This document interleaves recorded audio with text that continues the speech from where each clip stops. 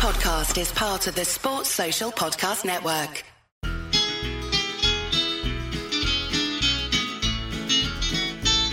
It's the moment of the evening every K-State fan enjoys. Settle down and pour a whiskey, crack open a LaCroix. Please put your hands together and make a little noise for your favorite Wildcatters, the handsome Bosco Boys. Ooh, Bosco's Boys. Come on, boys. We know what we are. We know what we are. Champs of the Big 12. We know what we are. All right, Bosco's Boys, we are back. Before we jump into the show, we got to talk to you about our great sponsors. We're coming to you live from the TixBlitz Topeka Studios, and you guys know it. TixBlitz is the official ticket provider of the Armchair Media Network, whether it's a Big 12 tournament tickets this upcoming week, whether it's a Kansas City Midwest Regional in the NCAA tournament, whether you are going to follow the Cats all the way to Minneapolis, supporting Kansas City, the Royals, theater, Hamilton's coming this summer, anything, TixBlitz is the way to go. They don't sneak in any of these hidden fees. You go to those other ones, 20% extra fees, something like that? You're not going to see that at TixBlitz. And when you use promo code ARMCHAIR, that's ARMCHAIR, 5% off the already low, zero hassle tickets that you want. Remember, TixBlitz, TIXBLITZ, guaranteed seats, guaranteed emotions. And Grant, who's been riding with us for longer than anyone? Our ride or die, my bookie. They are our ride or die, and there is no better time to gamble than March Madness. That opening weekend, it is the absolute best. It's true. Are you looking for first-round upsets? Are you going to try to pick a national champion? Of course. If you're going to do that, my bookie is the place to be. Is Zion and his teams, are they going to cement their legacy at Duke? Will Virginia avenge their loss first to 16 seed? Will Kentucky get to the Final Four, or will the K-State Wildcats make some noise? If you know the answers, where do you go? You go to my bookie and you put your life savings on those decisions. Yeah, that's the place to get the action. They have something for everyone, even those dreaded multiple bracket losers. Don't be that guy. Don't be that guy.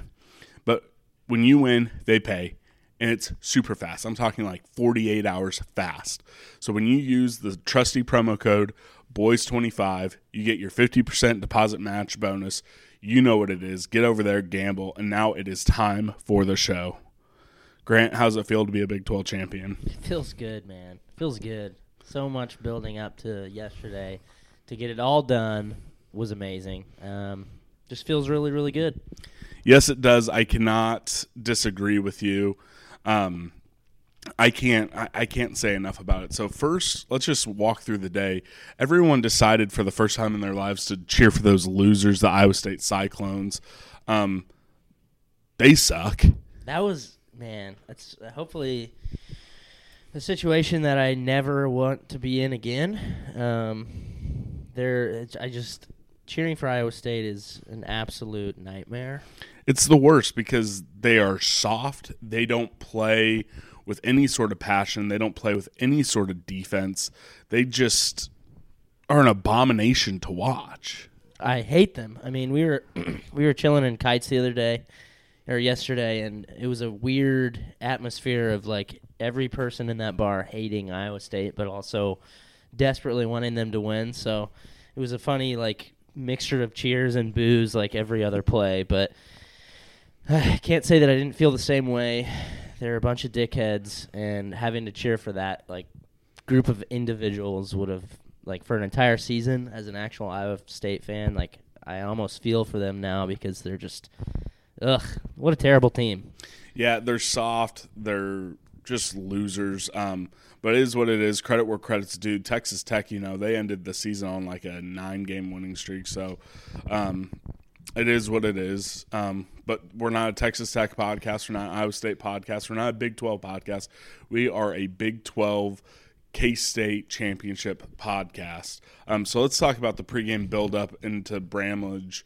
I think just everything, and again, I think our podcast does a good job about this, but the general fan doesn't understand everything that went into that game yesterday, and I think they did such a great job. Everything from selling the perfect amount, at least in my opinion, of GA seats to offset all the students who were going to spring break, to the pregame video production, to Shane Southwell reading that just poem that gave me chills, to the entire, senior night festivities. What was it like, basically everything up until tip? Oh, man. First of all, yeah, that was a completely packed house. It felt like, I heard a lot that several times that they had oversold GA to try to compensate, and, looking around, it seemed like there wasn't an open spot in the house. But you know me, I was flip-flopping all day, feeling good, feeling bad. And I started to get really nervous after Tech, took care of business and knowing that we had to win. But I remember I texted you, and I was feeling nervous when I texted you. I asked you, how you feeling? Are you nervous or whatever? And you said a little bit. And then after we did, we did the little senior day tribute, I was like, oh, we're going to cruise. I didn't feel bad at all. I knew, the place was juiced. I knew those guys were going to perform, so I felt like we were going to cruise, and we absolutely did. It was a great tribute too, and like I said, like you said, and both of us, I had no idea that was Shane Southwell until the very end, till way after the game. So. Yeah, until Bruce said it, and I need to figure out who wrote that. Because that was literally an epic poem that's like on the scales of like the Iliad. It was great. It was amazing. And it really does, and we'll talk a little bit about it towards the end, but it touched on all the points. They went from being 5-13 to 14-4, from being picked 8th to the Elite Eight. It hit on all those notes that, was just perfect.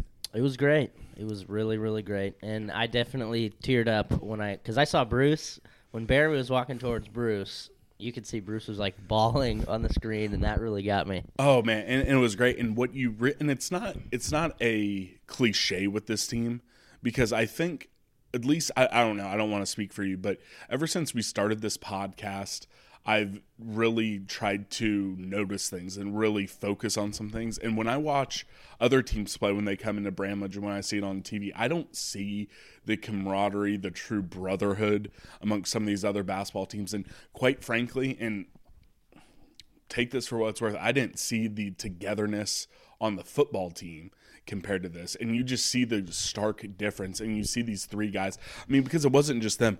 All their families were hugging each other. Everyone was trying to take a picture with Dean Wade's mom. Cam Stokes' parents were all over the place. Barry Brown's dad was strutting around like a boss. It just felt like it wasn't even the players, it was their entire families just kind of almost became one in one big old senior night wedding type thing. It felt good to watch. Oh my gosh. I love these guys, and this is a take right here, but I think that, and definitely I'm a prisoner of recency, and obviously we just won the Big 12, so I'm buzzing for this group of guys, but I binged All In last night.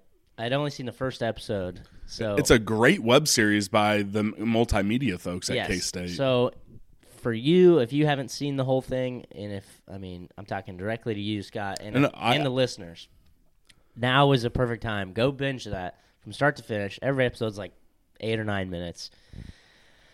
I don't see how, after watching that, this can't be your favorite group of players of all time. Even over the Adore Cats over Jacob Pullen and Curtis Kelly, because the access that you have to this group of guys and their story from basically turning us from the cellar to the top of the Big 12. It's like, oh my God, these are the most likable players I've ever seen at K-State. Yeah, and it's not a trash to Jacob Pullen and those guys. But when you think about it, Jacob Pullen is the only one of those.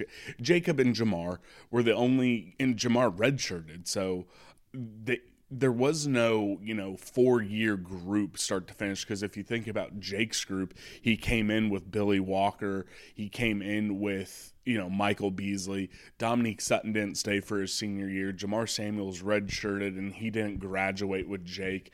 Kurt came in as a transfer. Denny Clemente came in as a transfer and left a year before Jake. Jake was the only consistent from that group. We have 3 guys who are consistent, and in their own right, at different parts of those 4 years, they were the guy.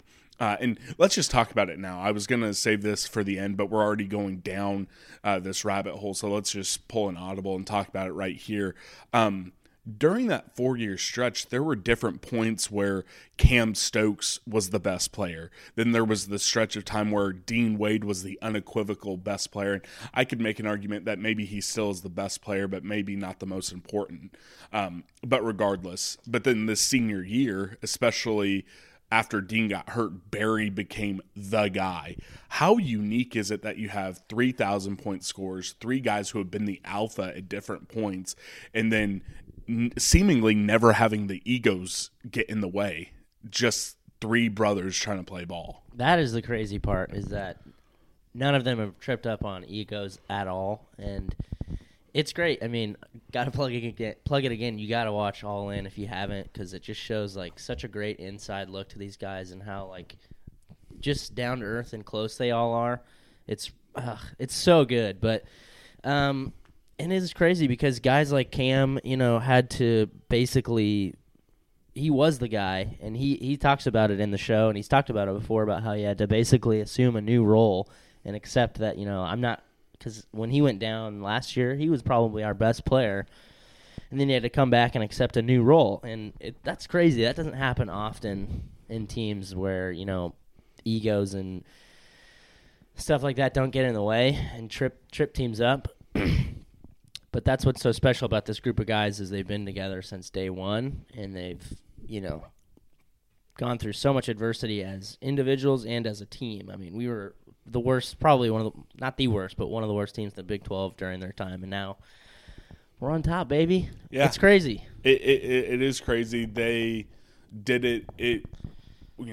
I do want to save talking about Bruce towards the end, but they really did come in at a point where they saved this coaching staff's jobs, and the trust and, just that was heaped onto these guys because, their freshman year, Dean started over 20 games, and Cam and Barry both started double-digit games as freshmen. And then from sophomore year on, they started every game that they were healthy for. So, these are guys that the hopes and dreams of the entire program were weighing on because we were in the doldrums. I mean, people were looking at it like it could be back to the dark ages, but here we are.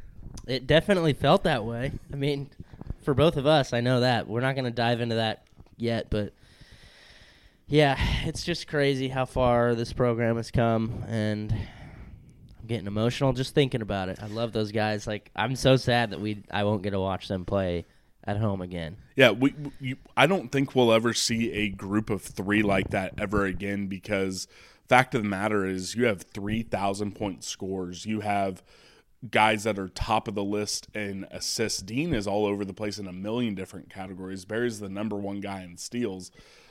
Cam, 3-pointers, assists, 3-point percentage, Man, it's crazy. I can't remember a time. I'm trying to, rack my brain to think of a time where, a player was so loved like Barry. I mean, holy shit. Yesterday was just every time Barry was on the screen, the entire student section was just going insane.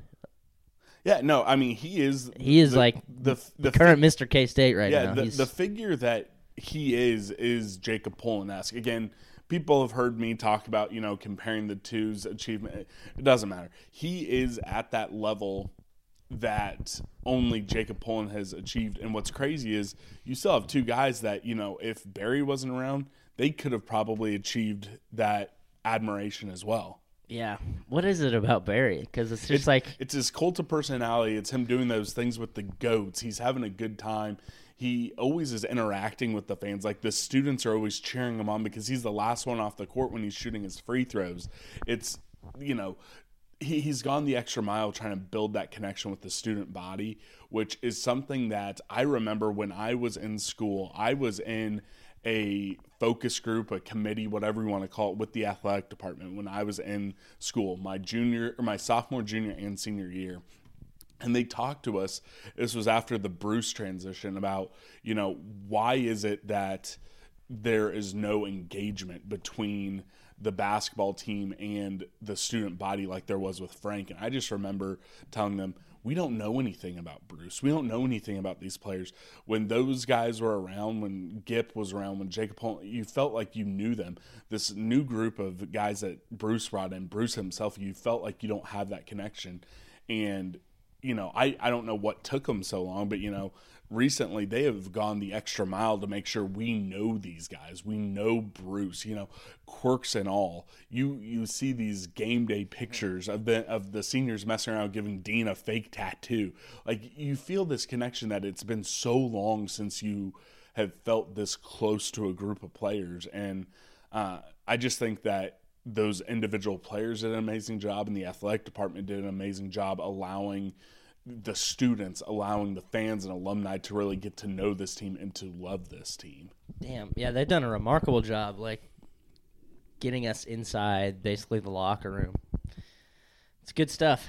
It is good stuff. Let's dive into the game. So it started off, and I actually, I agree with you. I was feeling real good at tip-off, but, for the first 9 minutes, it truly was a battle. It was back and forth. It was 14-14 at the 9-minute mark. There was a old Oklahoma guy who was in a Oklahoma blazer, not like a nice blazer, but like one of those kind of like Chachi ones with a bunch of different logos and all this type of stuff. He was in the front row in front of my section, which is right behind the OU bench, so I'm sure he was one of the players' grandfathers. He was turning around, and he was, egging the fans on, and I was thinking to myself, oh no. Oh no. We're about to, be in a battle. And, I at no point did I think, okay, we're going to lose, because, everyone watched. We end up going on a run after that 14-14 point. But I just remember there were a couple bad foul calls, and then everyone was booing. He was turning around. He was like, what? I can't hear you. And then pointing to the aisle saying, meet me down here. I'll fight anyone. I was like, oh no. It's gonna be one of the, yeah, it was bad. And then Xavier Sneed gets a steal, and he's start going, everyone's pointing to the court because he has his back, and he's just playing the wrestling heel. And then of course Xavier Sneed ends up turning the ball over, and I was just like, at that point I was like, oh no. It's going to be one of those games. What were you thinking at, the 9-minute mark? It's 14-14. It's been a battle to that point. I was a little bit tense, but I wasn't necessarily worried because we were playing really, really good defense, and we had the energy. We were getting open shots. We were just missing them. So I was a little worried, but I knew that it was probably going to turn around. Once one fell, we would be all right. And then it kind of felt like that is exactly what happened. We hit one shot, and then the floodgates kind of opened, and it was over. Once we got it to 8 to 10 points, it was over. Yeah, and that's a perfect point, because for those final 9 minutes, K-State goes on an 18-8 run, and at that point, I think it was over. This team is never gonna, do the 90-point thing. I came up with this. I was thinking about this this morning. We probably could have yesterday. We kind of took our foot off the gas, but maybe. I mean, probably not 90, but we were absolutely rolling, and then it got to a point where it was like we were just fucking around. Yeah, it was like a 5-minute point period where we were just like, all right, let's get this over with. Yeah, no, I agree with you. But what I think I came up with this morning, this team plays basketball like a boa constrictor. Once they get a hold of you, they're gonna squeeze the life out of you. Because of the way we play defense and our pace of play. Because we're running the shot clock down. Like none other. We're one of the slowest pace of play teams, which I like. That's a way to win games. We're not a Viper. Quick kill, all that type of stuff. And Bruce was talking about in the post game, we don't have the sex appeal that some of these other teams have. But I think that's a perfect thing, We're going to get a hold of this tiny little baby rat. We're going to squeeze it. and then we're going to swallow it whole. That's what this team is, a team of boa constrictors. Tell me I'm wrong. I agree. That's a pretty good analogy. Our defense is definitely akin to like a snake. Yes. Yeah. I don't. We don't have that sex appeal, that flashiness, but I mean, we kind of do. Well, I kind of disagree with him a little bit, but who cares? I would much rather have a tough, gritty team that's going to make you work for every single inch of the game with, senior leaders that are just going to do their damn jobs, but also they do have some flashiness to them, rather than, a bunch of dickheads at Iowa State that, are just not a team, but they can play some good ball 1 in 5 games. That's why we're Big 12 champs. Who cares about sex appeal?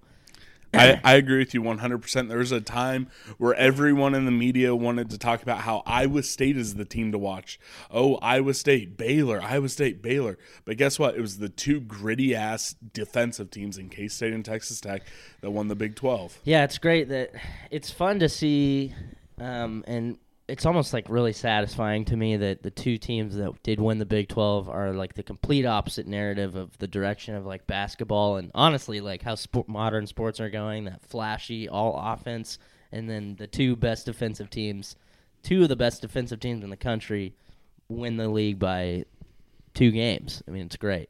Yes, it really was. One thing that I do want to talk about, like straight up sex appeal, like literally almost gave me an erection in the stadium, was that Cam Stokes pass and then Dean Wade just doing the reverse jam.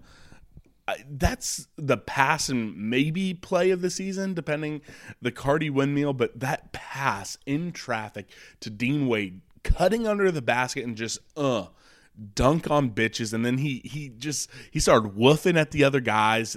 That was That is like the Dean Wade that if that's the Dean Wade, the sky is the limit.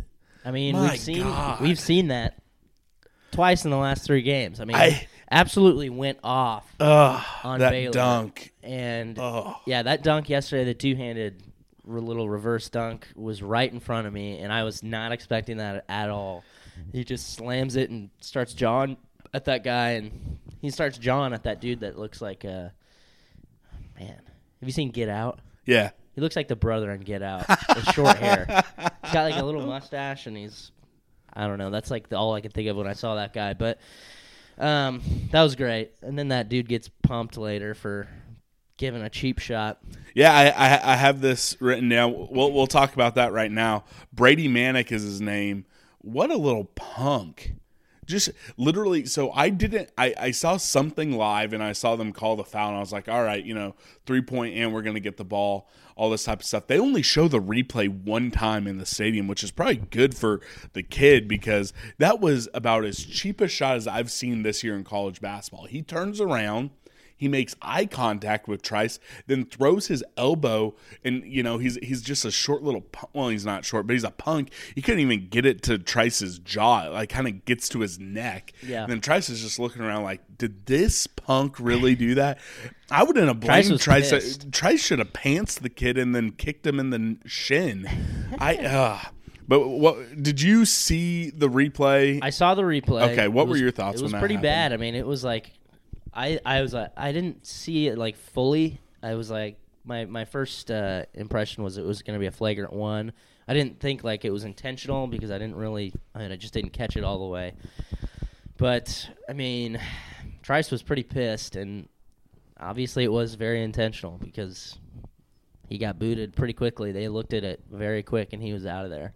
I need to give credit to my dad because he right away was saying that's a flagrant 2. He's gone. Flagrant 2. He's gone. And, of course, he was. And from our seats, we're like 5 rows back from Oklahoma's bench.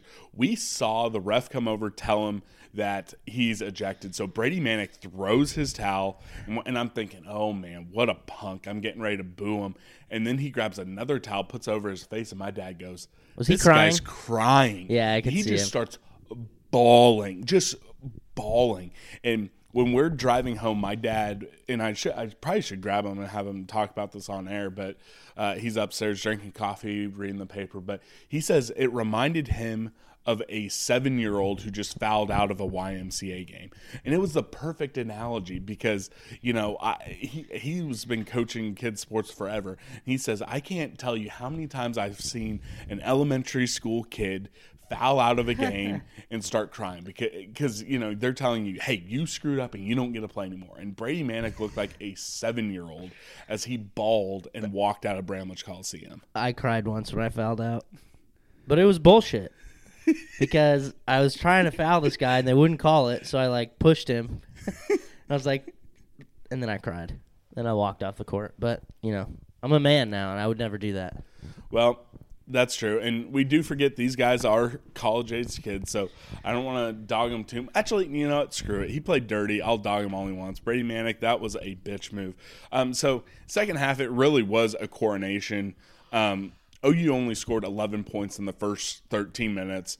Cats put up 30 in that time frame. They played every time we touch. They played Mo Bamba. It was a fun time. Everyone was just waiting for the party.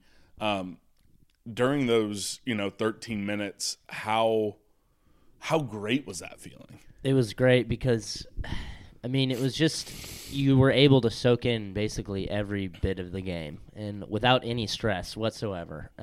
We got it up to about 27, I think, was the biggest lead. 29. We got to 29 points. And it was great. I was almost a victim of being like, let's just get this over with because I'm ready to party, but I pumped the brakes a little bit because I wanted to soak in every second of those guys' last 20 minutes on the court, and it was great. We had some nice highlights. We had hit some nice threes, and the crowd was great. The crowd was juiced and was dying to basically explode at every play that they could.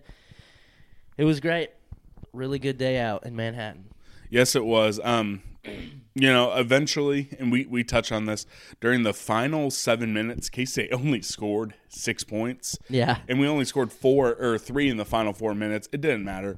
We had absolutely just demolished them. And it's crazy that we end the game with that much of a scoring drought, and it never was close. Never. They went on a 12-2 run really quickly. And it was still up. We were still up 19. 18-19.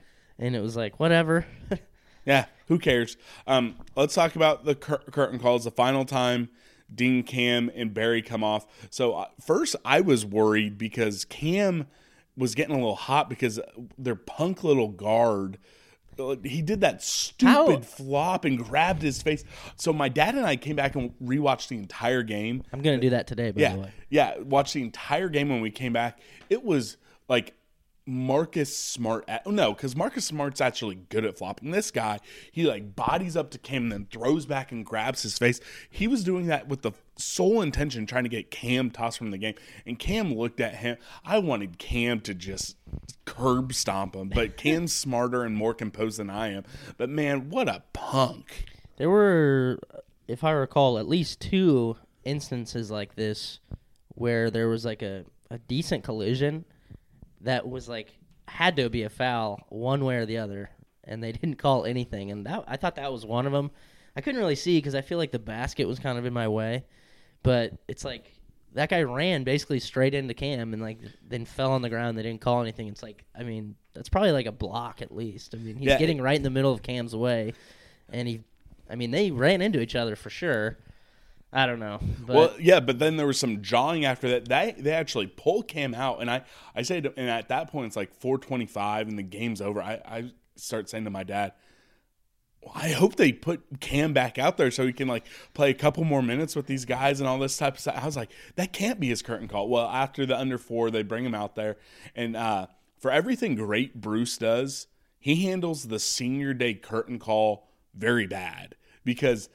So he kind of is. He has all 5 guys getting ready to sub in because he was going to sub everyone out, but then he pulls them back, and it's back and forth, back and forth, back and forth.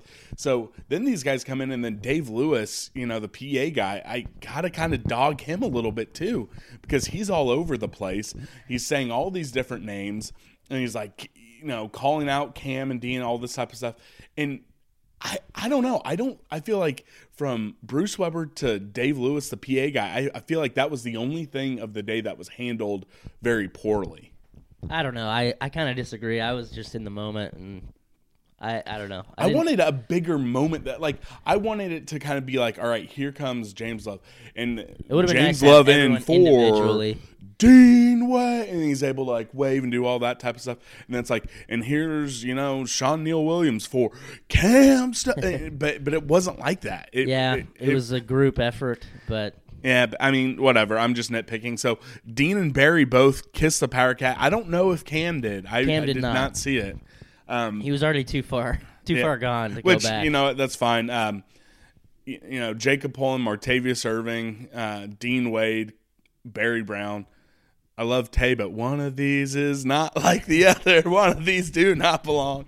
But it doesn't matter. It was a great moment. They come out of the game, and then, at that point, it's just waiting for the final buzzer. The final buzzer comes, confetti, streamers. I mean, just pandemonium. It was great. At first, it's one of those moments you'll never forget.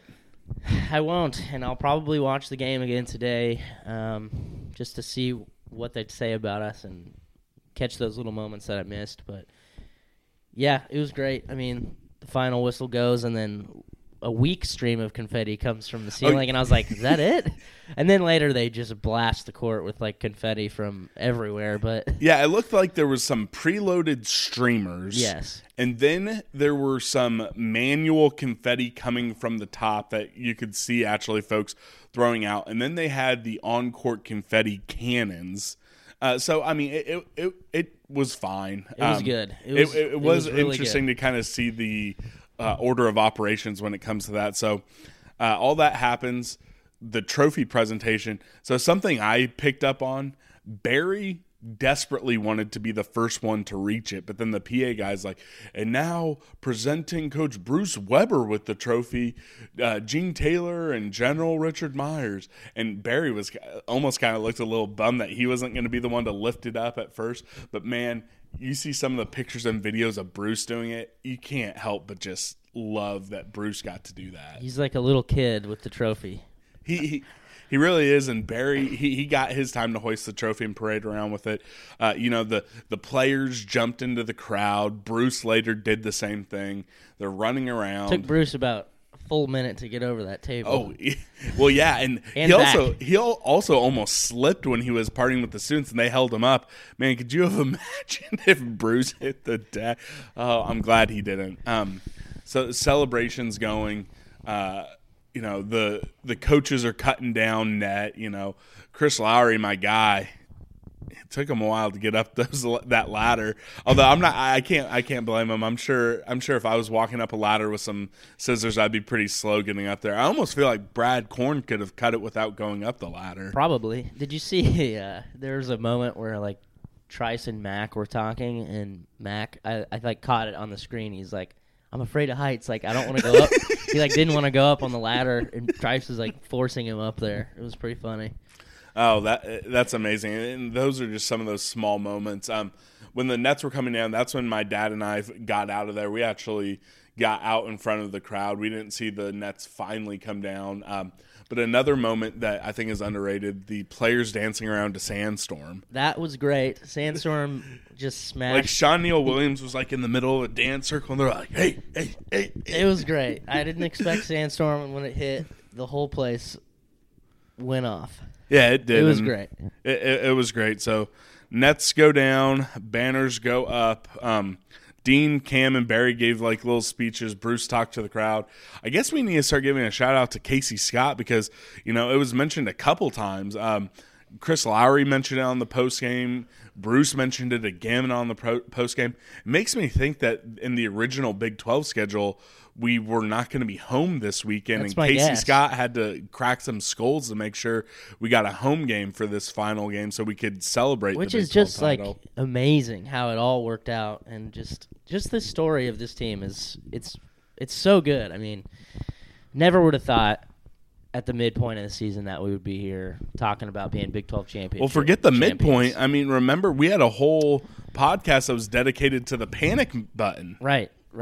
And I mean, you start Big 12 play 0-2, and then you go on a 14-2 run. And fact of the matter is, Iowa State played the best game of their season against us, and that's the only reason why it wasn't a 15-1 run. It's crazy. I mean, it's just crazy. And the fact that he was able to crack some skulls, as you put it, and make this our last game, and then it actually did work out, and we got to basically host the Big 12 championship at home is remarkable, and it's great. I mean, it's one of the best K-State moments I've had as a fan, and it was awesome. I can't wait to rewatch that game and maybe even rewatch All In again. I probably will, because I've never binged All In beginning to end. So it's perfect. It's literally right when we started our podcast to now. It's like it's not till now, but it's like it's missing one episode basically. Yeah, and you know what? It's crazy. We're coming up on a to the year. Actual year. Yeah, and I think we'll wait until the basketball season's over to do a year retrospective. Again, we started it, second round of the NCAA tournament, so I think that's always going to create a awkward anniversary show. We can't do an anniversary show until the basketball season's over, but Bonehead, stay tuned. We might have some awards. We might have some polls for a year of Bosco's Boys. But I'm going to probably binge that entire thing beginning to end. It's very worth it, and it'll melt your heart. You might cry. I had several moments where I choked up a little bit just because I was so happy.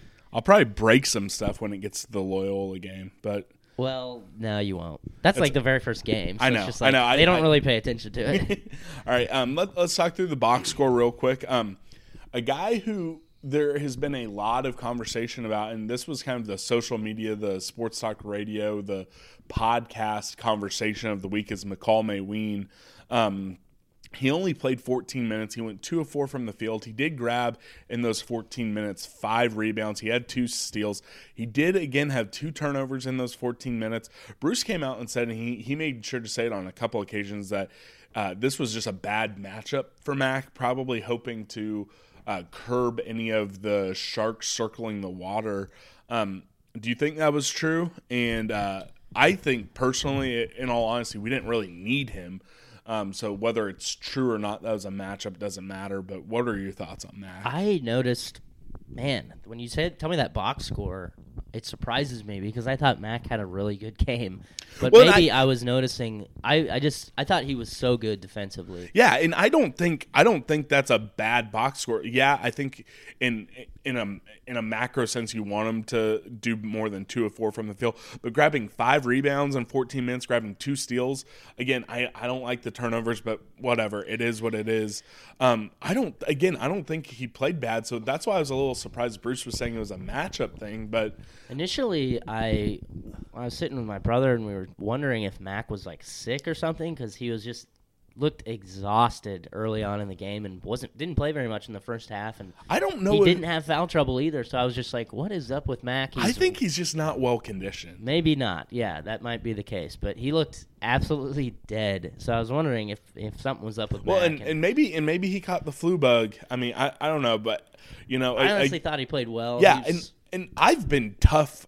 I've been way tougher on Mac than you have, than almost anyone in this quote unquote.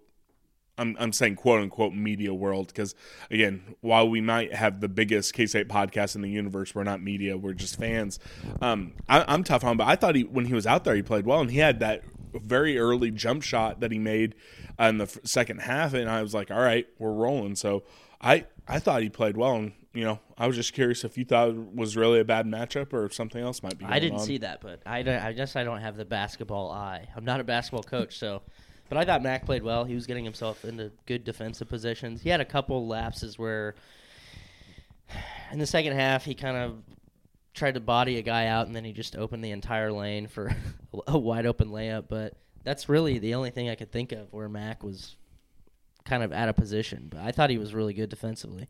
We'll talk now about a guy that we buried, actually. We said he's done. We can't expect much more out of him this season. Hopefully he makes a step in the offseason, but Austin Trice, he played 20 minutes, went 3 of 3 from the field. Sadly, I think the free throw success from the Oklahoma State game was a mirage because those were 3 really bad free throws. His first one was like literally completely He missed the entire rim to the right. His equilibrium might have been off because of that Manic cheap shot. So that's what we'll go Maybe. with. He grabbed 7 rebounds in those 20 minutes. He had 1 turnover. So we had buried him at one point, but now I almost feel it's safe to say has he turned a corner since the Oklahoma State game? He's been the first big off the bench. I'd like to think so. Early on yesterday, during his early cameo, I was impressed with him on the offensive side, but defensively, I was still he just absolutely doesn't have it. There's no way. But then as the game progressed, he started to kind of lock it up a little bit, and he was much better moving his feet, staying in front of the defender, stayed in good position when he was off the ball. So I don't know. I mean, but early on, he was just getting smoked and was way all over the place. I think you're being nicer to him on the defensive end in the second half than I would have been, because I thought he was a liability the entire game on defense. He can't switch ball screens. A couple times he played Olay defense, and he was just lucky that Oklahoma missed the layup. Yeah, they missed a lot of open layups. I mean, on the glass and on the offensive end, he has turned a corner. The guy still needs work on the defensive end. And in a world where maybe Mac plays the 4 next year and Trice is playing the 5, that's what he needs to focus on in this offseason. Free throw shooting and defensive assignment. Definitely. But it's nice to see him back out there. He's definitely improved, and he's not the rebounder that we hoped he would be, but he's a massive nuisance to the other team. Oh, yes, I'm so glad you said it, because there were a handful of times he didn't even grab a rebound, but he would force Oklahoma either to foul or to go off their fingertips, and we'd get the ball. I mean, because he still was tied for the team lead in rebounds, which in 20 minutes, which is amazing, but that was the perfect word, nuisance on the rebound. I would hate to try to box that kid out. Oh my gosh, yeah. There were times when he was surrounded by 3 guys and he's still forcing them to make mistakes. It's great. I mean, you can't fault his effort at all. I mean, he's crazy on the court. Yep, I love it, and I'm so glad he kind of did turn that corner. Xavier Sneed played 33 minutes. He went 2 of 7 from the field, didn't hit a 3-pointer, 0 for 3. He did hit 3 of his 4 free throws. He had 4 rebounds, but he had 5 big assists, and then he tied Mac for the team lead in turnovers. Is there any concern with Xavier's game? From my perspective, it almost looked like he was disengaged a little bit at different points in the game, but what were your thoughts on X? I don't know. Maybe he was just – I kind of felt like he was a little Debbie Downer yesterday, but I think that's probably because he just wasn't shooting the ball well. I think if a couple more of those shots fall, he's looking a little more positive, but was great defensively. I mean, other than just going 2 for 7, he played a pretty well-rounded game, and one of those turnovers was almost nearly a breakaway dunk. So you could tell he was cocking back when that guy stripped it. So I'm not concerned about Xavier Sneed at all. Yeah, I think when X is the X factor, I don't know how many teams We're can a beat top 10 us. team legitimately. Exactly. Mikey Swagger, Mikey McGurl. First off, my dad made a great call out in the game. The dude has the most toned legs in the world. His legs are huge. Yeah, his calves and his quads, my God. He looks like he could be on a muscle magazine from the waist down. I really understand why he likes those short shorts. Yeah, he's thick. His legs are huge. Oh man, sure. It's chiseled. He played 21 minutes of really good defense. He only shot the ball 3 times, all from 3-point. Hit 2 of them, got 2 rebounds and assists. That's the stat line that we need from Mike McGurl when he plays. Especially since Cardi. I'm hoping he plays in Kansas City, and I hope he can get to the point where he can give us minutes in the NCAA tournament. But that's the type of game that we need from Mike when he's on the floor. 100% agree. I don't know if you heard any rumors about Mike being unhappy. Yeah. I think it's bullshit. I mean, yeah, so there's some message board talk. This is what I'm going to say. I think that there's a very real chance Mike McGurl might not be happy because I don't think that's reason for concern. This guy is a hyper competitive elite level basketball player who for better or worse, he for the team sacrificed his redshirt year last year to play very few minutes last year and kind of ruins his freshman year. Yes, he came up big versus Creighton. We probably don't make it to the Elite Eight without him, but he burns a year of eligibility, more than halfway through the season. He comes and improves a ton in the offseason, yet he's still, if you just talk about the 1 and 2 guard spot, he's still 4th on the depth chart with this Sean Neal Williams guy that the fans become infatuated with. So I think there's a very real chance he's unhappy, he's angry, but I don't think that's a bad thing. When you have competitors at this level, when you look at the hierarchy of basketball, the Division I, Power 5, Big 12 level, you got the NBA, you got the G League, and you got a couple overseas leagues. But this is one of the highest levels of competition you can be at. You don't get to that level if you don't have this drive, this anger. Every time you step on the floor, you think you're the best guy. And I think the fact that if he is upset, if he is angry, I think that's a good thing. I tend to agree with you. I mean, this is big-time college basketball at a program now that is competing at an elite level, and all elite teams have great depth issues. Not issues, but depth competition. And you have to have that killer mentality, right, to be at this level. I could see him being like, man, I wish I was playing more, but hell, he's got the next 2 years. This could be his team the next couple of years, and I mean, he's not going to displace 2 senior guards. So it's a good thing, I agree, but if it's something that he's actually angry about, it's I don't know what you're really expecting exactly, but it's not something that I'm worried about, losing Mike McGurl to. No, I'm not worried at all. Let's get into the seniors. Dean Wade. So this guy almost takes a page out of the Barry Brown handbook. He hit all these mid-range 2-point jumpers. He's 5 of 7 from 2, but 1 of 7 from 3 on the night. He shot 7 threes? Yeah, he missed 7 threes. 1 of 7. Missed 7. 1 of 7. Damn. Yeah, so 5 of 7 from 2, 1 of 7 from 3. The guy grabbed 3 offensive rebounds, 4 defensive rebounds. So he had 7 rebounds, 4 assists, and a steal. You'd like to see him shoot better from 3, but again, and get to the free throw line. Didn't shoot a free throw, but again, from halftime on, it was a coronation, not a competition. So I don't really care. And plus, he had that sweet jam. I don't either. I thought he played pretty well. He looked like a man possessed early. He was grabbing boards like a big, strong man. And that dunk, he could have had 2 points the whole day as long as it was that dunk, and I would have said he had played a great game. So I agree with you. Barry Brown, 39 minutes. He went 5 of 12 shooting, 3 of 4 from the line, 1 rebound, 4 assists, 3 steals, ended with 15 points.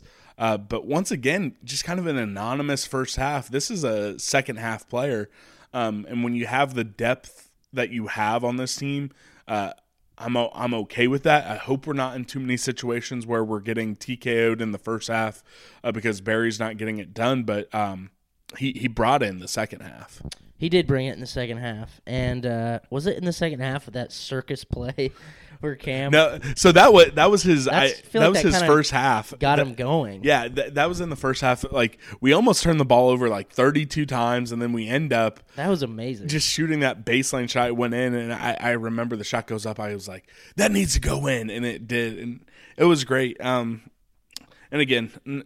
Not worried. I don't think you'll worry about it, but it is interesting that after a couple bad games from him and then a bad first half midweek, that he's just decided to be a second half player. Which, you know what, that's fine by me. Yeah, fine by me. All right, and then the player of the game, good basketball player Cam Stoke, mushes the hate. Because you and I talked about how, there aren't any haters anymore. But again, I freaking still see folks on Twitter, on message boards, talking about how he shouldn't shoot more, blah, blah, blah. They're haters. So good basketball player Cam Stokes mushes the haters on senior night. 19 points, 6 assists. 6 of them, and then 2 rebounds. I mean, 0 turnovers. 0 turnovers. This is a man Perfect game. This is a man I've defended for 4 years, and I've had to defend him far more than I should have over the last 24 months. I mean, it was the perfect game. I love that on senior night. For better or worse, he was the gem of the three on the final game in Bramlage, and I couldn't have asked Cam Stokes for anything more. Cam was great. And shout out to, I think, John Kurtz, who said that Cam's going to have his moment this game, and he absolutely did. I mean, he went off. He had, just looked great. I mean, Cam has turned into a hell of a player. He might, I don't know. He might be the most comfortable, I feel like, having the ball at this moment in time. And if there's an open shot, I think I want it to be Cam. Unless it's that sweet mid-range jumper from Barry. But gonna miss Cam. What a player. And I think I've just learned to accept that if there's going to be people forever that are going to talk shit on Cam and not accept Bruce Weber, and it's just those people just suck and whatever. Just let them live in their shitty cellar of negativity. And we will sit here and have a great time talking about how we're the champions of the Big 12. Yep, and you touched on it. It's time to talk about Bruce Weber. He now has 2 Big 12 titles. Matt Hall put it perfectly in his piece over at KSO, talking about how Bruce now needs to be mentioned with the elite coaches that have come through K-State. He's done what Lon Kruger couldn't, what Asbury, what Wooldridge couldn't, what Dana Altman couldn't, Frank couldn't, Bob Huggins couldn't, and he's done it twice. He's won the Big 12. He was the team that ended KU's streak. He did it with his guys. Yes, there were some downs, but this is a man who now has been to the Elite Eight, and he's won 2 Big 12 titles in his 7 years. If you go back and listen to our very first podcast, you hear us talking about how is Bruce on the hot seat if he loses to Kentucky. We both said no, but the fact that was 100% a question going into that Kentucky game. After the Kentucky game, that conversation stopped, and it probably shouldn't have even been a conversation going into that, but he then took us to the Elite Eight. He brought us another Big 12 title. Just talk to Bruce about it, because we're both, I mean, there was one guy who Old Take exposed me last night from just February of last year, just 13 months ago, arguing with him because he said something about Bruce. So it exists. We are here. We told Bruce to his face. I'm not going to hide the fact that we both were very, very vocal dissenters, and honestly quite ugly dissenters of Bruce. Oh yeah. We can't hide that, but he's proved us wrong. It went from small there were times, I'm not kidding you, there were small pockets of booze in Bramlage Coliseum when Bruce would come out. Now it's Bruce. When he got the mic, Bruce. This is a man who just, through all the adversity that he faced, and yes, some of it was self-imposed, but he fought through it all, and now he's done what a lot of coaches haven't. It's crazy. 2 Big 12 titles in 7 years against, when you have a legitimate, extremely difficult opponent down the road. He has to compete directly with a blue blood, and it's extremely impressive. The biggest gripe about Bruce for so long was that can he do it with his own guys, which is really stupid. It's stupid that people would get mad that I feel like it's almost more impressive when you do it with someone else's guys and you come in and win a title with someone you don't really even know. You got to get a whole team to buy into you, completely new system. But for so long, he had the struggles at Illinois where, he won with the Selfs guys, and then it kind of went the other direction, and it looked like that was going to be the case here at K-State, and that was our concern. That was everyone's concern. He couldn't win the tournament either, and then finally we get over the hump. We beat Creighton, we beat UMBC, we have that huge game against Kentucky, and he's got an Elite Eight and 2 conference titles. There is no other K-State coach in our lifetime that has achieved even close to that. Not even close. Well, here's the thing. Even at the back end of Hartman's career, he wasn't doing this. Exactly. It's just crazy what Bruce has been able to accomplish. He's, he has to feel so vindicated. Yeah. And if you look at the history of the Big 12, yes, you got Bill Self. Rick Barnes has 3 titles, but it's look at all these coaches who have come through the Big 12. Really good coaches. Hall of Fame coaches who haven't been able to get 2 Big 12 titles. I mean, I don't think you can. I don't think you can detract from him anymore. And again, it's gone to a very, very small amount. Very small. And even those people, it's more of backhand compliments than hate. But I legitimately never saw this coming with Bruce. I'm so happy to be wrong. I don't think anybody really could have seen this coming. I mean, it's great. If you told me 10 years ago that we would have 2 Big 12 titles, and here's the thing, from anyone, that'd be. But the 4-year cycle. I mean, yes, shit hit the fan with Marcus Foster and all those guys. But you can't tell me that if it wouldn't have throughout those 4 years, he probably doesn't do it again.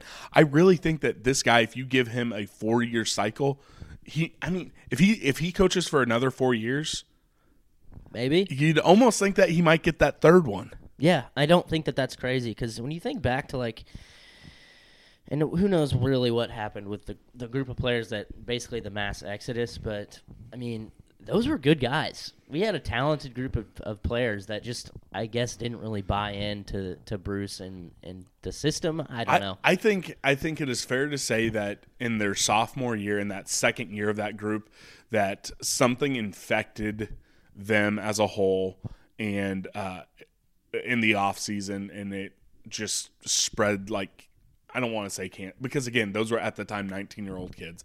Something happened, it spread, and it set the program back a couple years. It is what it is. They moved on from it. Cam, Dean, Barry, they said it like in their senior night. They came in, they rebuilt this thing. It's crazy. It's like and Bruce led it all. I know. Obviously, Bruce deserves massive amount of props, but that just goes to show, I do think that if Bruce has a cycle of a group of guys every 3 to 4 years, we really can make runs like this. And it's just a testament to how mature and hardworking this group of seniors is, that they were able to come in, take 2 terrible years basically, but set the foundation, and then their junior year it really kicks off. We go to the Elite Eight, and senior year it all comes together. It's a perfect story. I mean, they went 15-17, almost last in the Big 12. It was really, really hard for me to see a future like this. I mean, really hard to see a light at the end of the tunnel when we're not even 500, and it was tough, but man, we did it.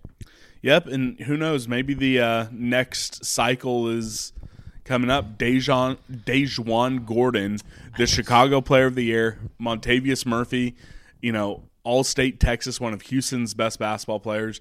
Good news, has been on the team since January, being around this cycle. And then Antonio Gordon, or Antoine A. Gordon, whatever. I think it's Antonio. We'll call him A. Gordon.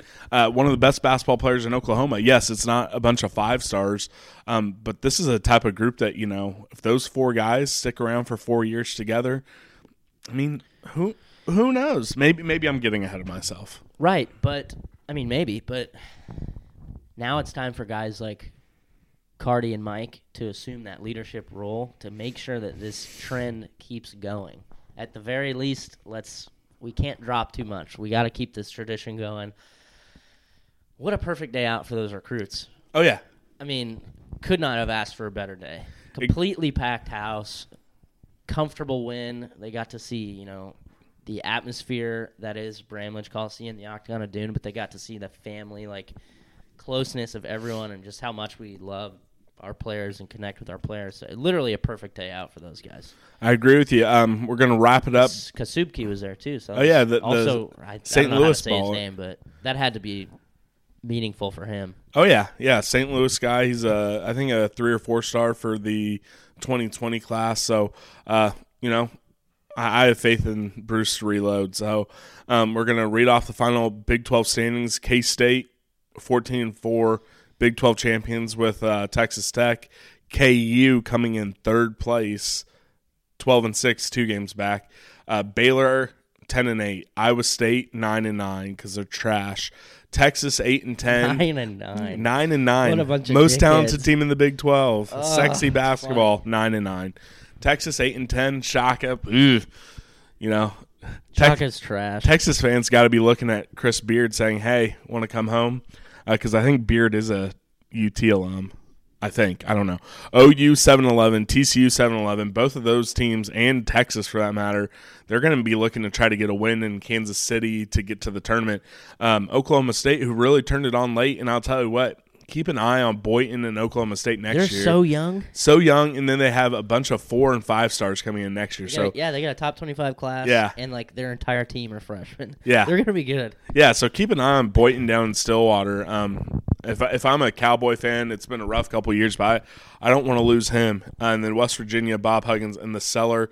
This week, Kansas City. Keep a look on Twitter. Maybe something will happen. But if you see us walking around Power and Light, be sure to come up, give us a hug. Say, champions of the Big 12, we know what we are. We will be playing at 1:30, the second game of the morning session on Thursday versus the winner of TCU Oklahoma State. That should be a win. And then in the semifinal, we'll be playing either Iowa State or Baylor. So wait a second. We're the 1 seed. Yes. We will play the winner of Oklahoma State and who? TCU, the 8-9 game. Okay. Gotcha. Yep. I'm just surprised to hear that TCU dropped that low. Yeah, remember I thought when they had a slightly better record than that. 7-11. I don't want to play TCU again. I don't like them. All right, then let's go Pokes. Go Pokes. I'd love to play them again. use Tick Splits to get into the building. Find us at Power and Lighter in Crossroads. We'll be around. So let's close it off. Let's talk about the Big 12 tournament. A lot of talk in the past couple weeks were that, let's get healthy. Let's tank the Big 12 tournament, all that type of stuff. I was never on board with that. Now the general consensus is we're playing for a 3 seed, and we're playing for more glory. I think we're both on this. I want that trophy, baby. I think we're both on the same page that we want to go all in to try to win this. Absolutely. Now, Bruce said we're going to reassess the health status of Dean and Cam.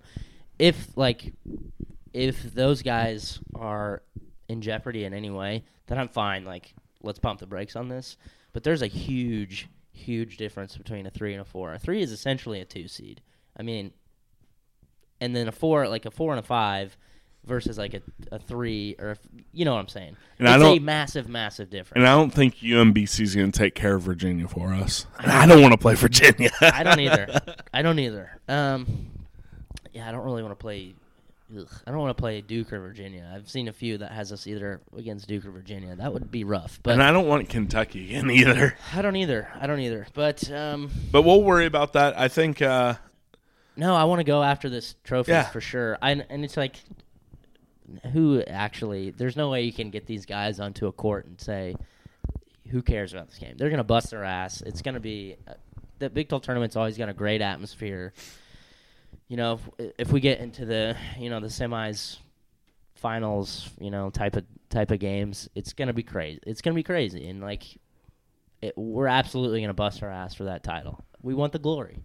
I want the glory. I want the glory I'm too. addicted to it now. Love it. All right. Stay tuned. I believe this is the first time we. Who do you think wins Player of the Year? It's gonna come out this morning. Oh wow. I think it's going to be. And who's your first team? I think both Cam I think Barry and Dean both get on first team. I think that's my prediction. Dean ends up on second team. Barry will be first team. I don't know if Barry's going to end up. I think it's going to be Culver. I think it's Culver. I'm okay with that. Yeah, I think it's Culver, and I think Beard will be head coach of the year. Yeah, I mean, I think if it's tied. Frankly, if Beard wins it and Culver win it, I can't really be too upset about that. No. Culver's really, really good, and Beard, they were picked like 7th? So yeah. That's a pretty damn good job. I think first team's going to end up being Culver, Brown, Lawson, Shayok. Who's the 5th? I mean, I guess if Dean wouldn't have been hurt early, I think maybe he finds a way in there. I don't know. Who cares? I just thought it. Yeah, but I think Dean ends up on second team. I'm really hoping Cam and X either get third team or honorable mention. They deserve. I think Cam will get something. I think Barry Brown has a shot at Defensive Player of the Year, but I think it'll end up going to Owens on Texas Tech because the big guys with all the gaudy block numbers usually get it. But I think Barry will end up on the all defense team. I think Mac or X might end up on the all defense team as well.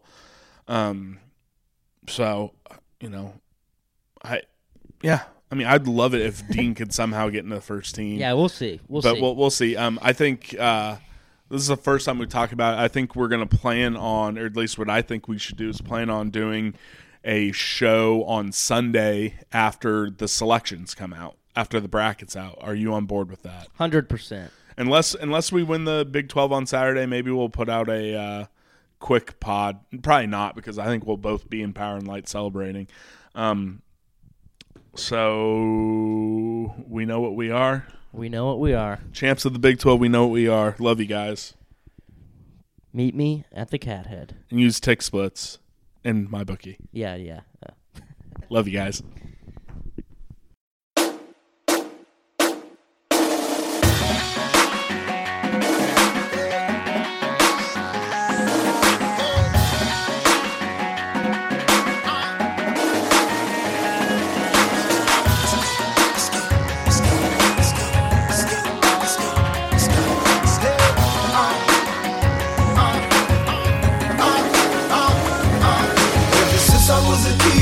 Dreaming about this.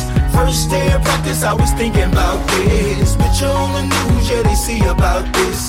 Even in the paper, they gon' read about this. Cause all of my life, training day and night, I'm preparing to fight for everyone that believe. Crowds going insane, yeah, they screaming our name while we spraying champagne. Nothing nobody can say. Cause today is the day, is the day that I have always dreamed of forever. You call me the champ of the world. I can raise my hands, I can scream out the best in the world. Whole world, all my blood, sweat, and crime was all for this time. Left after left, mile after mile, push up after push up, everybody count it out. Everybody up, now we back down. All our pain and sweat was for this moment right now. All from different places, but we came with each other. We came together as a team, but we leaving as brothers. Standing next to one another while we hold up our colors. I'm gonna look into the camera and tell my mama I love her. Cause today is the day, is the day that I have always dreamed of. And forever, when you call me the champ of the world. I can raise my hands, I can scream out the best in the world. Whole world, all my blood, sweat, and crime was all for this time. Today is the day that I have always dreamed of. And forever, when you call me the champ of the world. I can raise my hands, I can scream out the best in the world. Whole world, all my blood, sweat, and grind was all for this time. Today is the day, is the day that I have always dreamed of. And forever, when you call me the champ of the world. I can raise my hands, I can scream out the best in the world. Whole world, all my blood, sweat, and grind was all for this time.